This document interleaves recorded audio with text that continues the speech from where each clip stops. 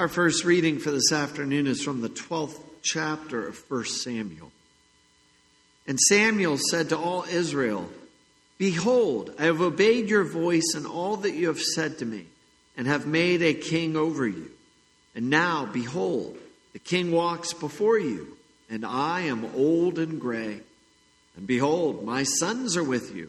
I have walked before you from my youth until this day. Here I am. Testify against me before the Lord and before his anointed. Whose ox have I taken, or whose donkey have I taken, or whom have I defrauded? Whom have I oppressed? Or from whose hand have I taken a bribe to blind my eyes with it? Testify against me, and I will restore it to you." They said, "You have not defrauded us, or oppressed us, or taken anything from any man's hand." And he said to them, "The Lord is witness against you, and his anointed is witness this day, that you have not found anything in my hand." And they said, "He is witness." And Samuel said to the people, "The Lord is witness, who appointed Moses and Aaron, and brought your fathers up out of the land of Egypt. Now, therefore, stand still, that I may plead with you before the Lord concerning all the righteous deeds of the Lord that he performed for you and for your fathers. When Jacob went into Egypt and the Egyptians oppressed them, then your fathers cried out to the Lord, and the Lord sent Moses and Aaron, who brought your fathers out of Egypt and made them dwell in this place. But they forgot the Lord their God. And he sold them into the hand of Sisera, commander of the army of Hazor, and into the hand of the Philistines, and into the hand of the king of Moab. And they fought against them. They cried out to the Lord and said, "We have sinned, because we have forsaken the Lord and have served the Baals and the Ashtaroth. But now deliver us out of the hand of our enemies, that we may serve you." And the Lord sent Jerubbaal and Barak and Jephthah and Samuel, and delivered you out of the hand of your enemies on every side, and you lived in safety. And when you saw that Nahash, the king of the Ammonites, came against you, you said to me, "No, but a king shall reign over us." And the Lord your God was your king. Now behold, the king whom you have chosen, for whom you have asked, behold, the Lord has set a king over you. If you will fear the Lord and serve him and obey his voice, and not rebel against the commandment of the Lord, and if both you and the king who reigns over you will follow the Lord your God, it will be well. But if you will not obey the voice of the Lord, but rebel against the commandment of the Lord, then the hand of the Lord will be against you and your king. Now, therefore, stand still and see this great thing that the Lord will do before your eyes. Is it not wheat harvest today? I will call upon the Lord, that he may send thunder and rain, and you shall know and see that your wickedness is great, which you have done in the sight of the Lord, in asking for yourselves a king. So Samuel called upon the Lord, and the Lord sent thunder and rain that day. And all the people greatly feared the Lord and Samuel. And all the people said to Samuel, "Pray for your servants to the Lord your God, that we may not die. For we have added to all our sins this evil, to ask for ourselves a king." And Samuel said to the people, "Do not be afraid. You have done all this evil. Yet do not turn aside from following the Lord, but serve the Lord with all your heart. And do not turn aside after empty things that cannot profit or deliver, for they are empty. For the Lord will not forsake his people for his great name's sake, because it has pleased the Lord to make you a people for himself. Moreover, as for me, far be it from me that I should sin against the Lord by ceasing to pray for you. and I will instruct you in the good and the right way. Only fear the Lord and serve him faithfully with all your heart. For consider what great things he has done for you. But if you still do wickedly, you shall be swept away, both you and your king. This is the word of the Lord. Thanks be to God. Our second reading is from the 22nd and 23rd chapters of Acts. But on the next day, desiring to know the real reason why he was being accused by the Jews, he unbound him and commanded the chief priests and all the council to meet. And he brought Paul down and set him before them. And looking intently at the council, Paul said, "Brothers, I have lived my life before God in all good conscience up to this day." The high priest Ananias commanded those who stood by him to strike him on the mouth. Then Paul said to him, "God is going to strike you, you whitewashed wall.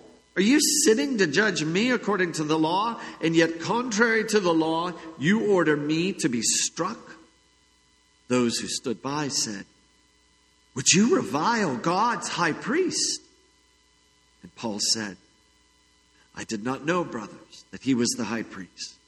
For it is written, 'You shall not speak evil of a ruler of your people.'"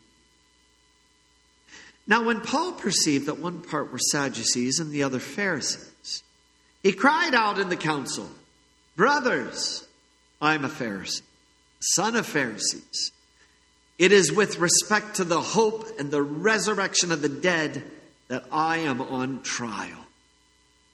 When he had said this, a dissension arose between the Pharisees and the Sadducees, and the assembly was divided. For the Sadducees say that there is no resurrection, nor angel, nor spirit. But the Pharisees acknowledge them all. Then a great clamor arose, and some of the scribes of the Pharisees' party stood up and contended sharply, "We find nothing wrong in this man. What if a spirit or an angel spoke to him?" When the dissension became violent, the tribune, afraid that Paul would be torn to pieces by them, commanded the soldiers to go down and take him away from among them by force and bring him into the barracks.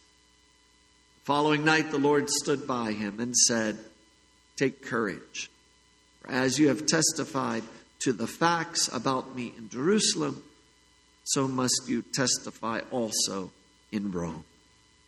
This is the word of the Lord. Thanks be to God. We continue our recitation with our next portion on the sacrament of the altar. Who receives this sacrament worthily?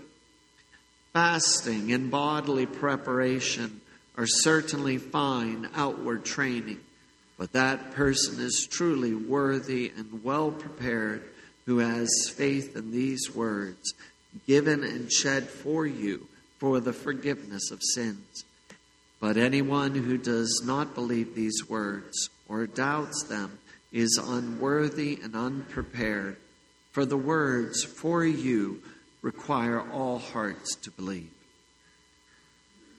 Grace, mercy, and peace to all of you from God our Father and our Lord Jesus Christ. Amen. In this portion that we just read from the sacrament of the altar, there is a sweet and delicious gospel in here. Luther said this, "But that person is truly worthy and well prepared who has faith in these words, 'Given and shed for you for the forgiveness of sins.'" Because really when it comes down to it, for the sacrament of the altar, that's what it means to receive it worthily. To believe that this physical body and physical blood of Christ is done all for you.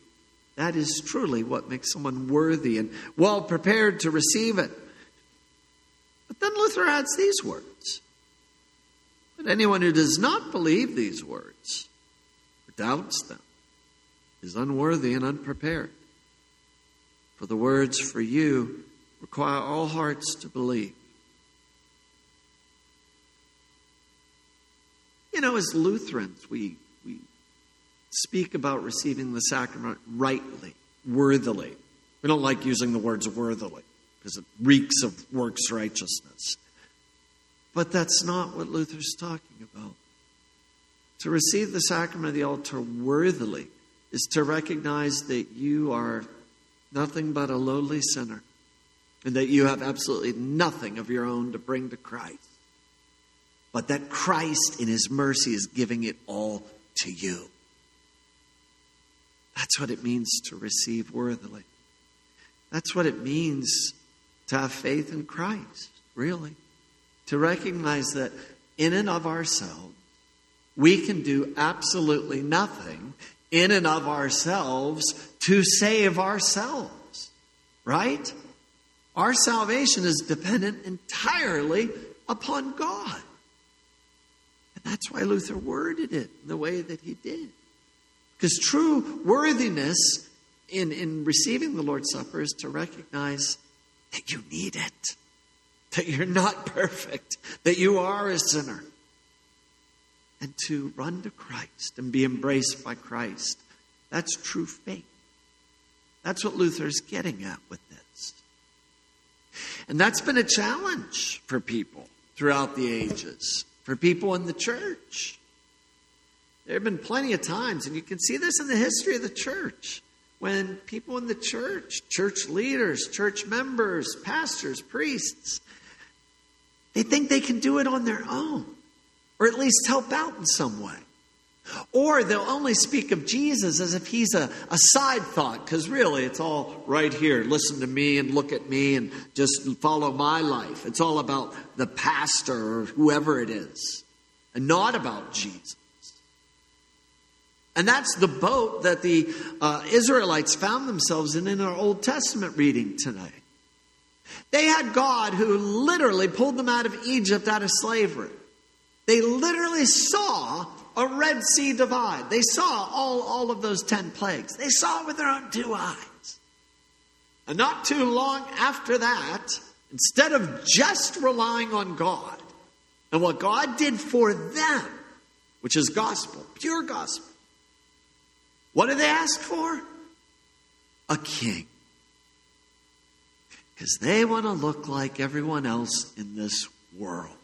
They wanted a king, a leader, someone that they could rally behind, a guy, whoever that is, and not God. They wanted their eyes focused right here, right now, on a political leader that was going to lead them.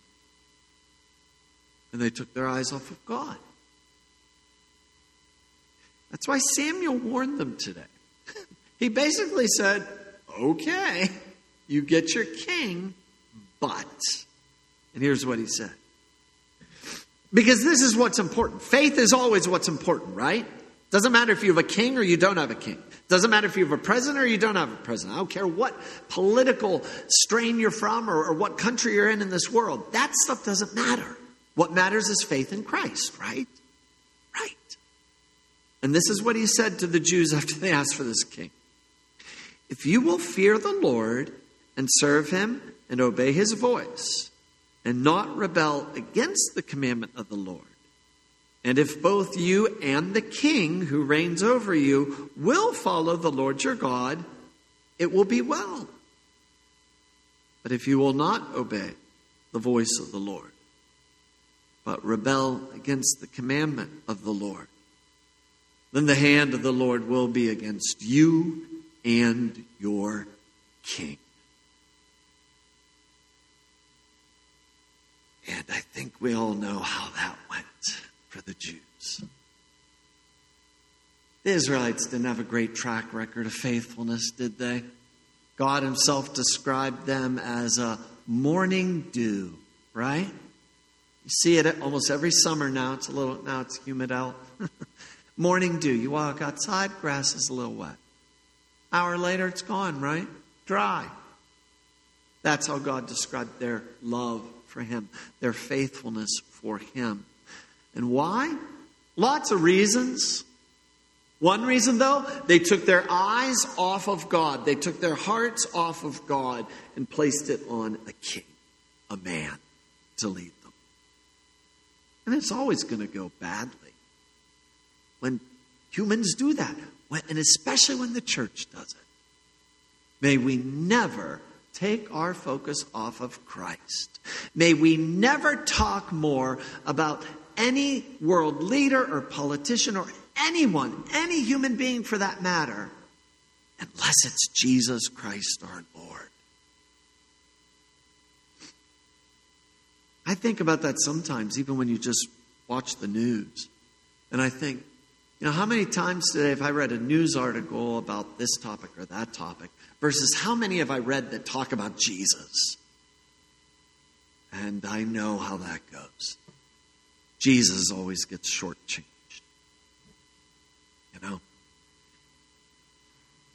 It's easy to do. It was for the Israelites. And yet, even in spite of that, even in spite of their love, which was like the morning dew, here and then gone in an hour, God didn't abandon them. We do. He doesn't. And he said this. Samuel said this to the people. And he says this to us also. For the Lord will not forsake his people for his great name's sake, because it has pleased the Lord to make you a people for himself. God has made you his people. I mean, have you ever thought about that? As you walk around in this world, as you walk through Giant Eagle, as you walk through a store, as you're in a school, wherever, you're different. You don't wear it, like a tattoo on your forehead that says, "Hi, I'm a Christian." You don't wear it as a name tag saying, "I am so-and-so, baptized by Jesus, reborn into Jesus, that's who I am." We don't carry that around as a name tag, identifying who we are. But that does not make you any less God's people. Because that is exactly who you are because of Christ. He has made you his people. He has plucked you out of this world and made you his own. Baptized into him, he has tattooed, basically, I always say this, he has spiritually tattooed all of us on our foreheads and hearts. In the name of the Father, Son, and Holy Spirit. That's how you are marked. You're baptized. Made a child of God. Made a people. And it was done by the Lord. By him. All for us. Because he loves us and cares for us that much. And that brings us back to what we read today in the sacrament of the altar. Worthiness in coming to this altar. Being well prepared to come and receive the Lord's Supper. That is not dependent upon you. Your worthiness and preparedness does not mean that your life is all together, and only when your life is all together you can say, "All right, I'm ready to go up to that altar and to have Jesus." No. You are worthy and well prepared when you come up here, sometimes sniveling, crying, broken, bent over, hurting. That's worthiness. That's well prepared. Because it is God who has prepared you. It is God who makes you his people. You don't make yourself his people. You don't get yourself all put together. God's the one who's put you together. And he's done it through Christ. And there's no other way to do it other than through Christ. Apostle Paul understood this, didn't he? If you want to talk about a hot mess of a guy, just look at Paul. He was a murderer of Christians, right? For almost a year and a half, he persecuted the church in Jerusalem, killing Christians. As he says later in Acts, having men and women carried off. And when they were judged at the council, like where Paul was just standing today, Paul himself said he would cast his vote against them. And guess what the vote was for? Capital punishment. Stoning, most likely, for blasphemy. That's Paul. And yet, Jesus didn't give up on Paul. It's Jesus who forgave all of those sins of Paul. It is Jesus who prepared Paul for salvation. It is Jesus who prepared Paul to be able to receive the sacrament worthily. As we saw today, Paul, when he stood in front of the Pharisees and the Sadducees, said, "It is with respect to the hope and the resurrection of the dead that I'm on trial." It's a beautiful sentiment, and it's true. And it's true for all of us. God has made us his people, and we are an everlasting people because we also believe in the resurrection of the dead, which has been won for us by Jesus Christ our Lord, who every day of our lives will be the one who truly makes us worthy and well prepared to receive him. And that happens not by glossing over our sins, but owning up to them, recognizing them. Jesus didn't come for saints, he came for sinners, which Paul said, he is the greatest.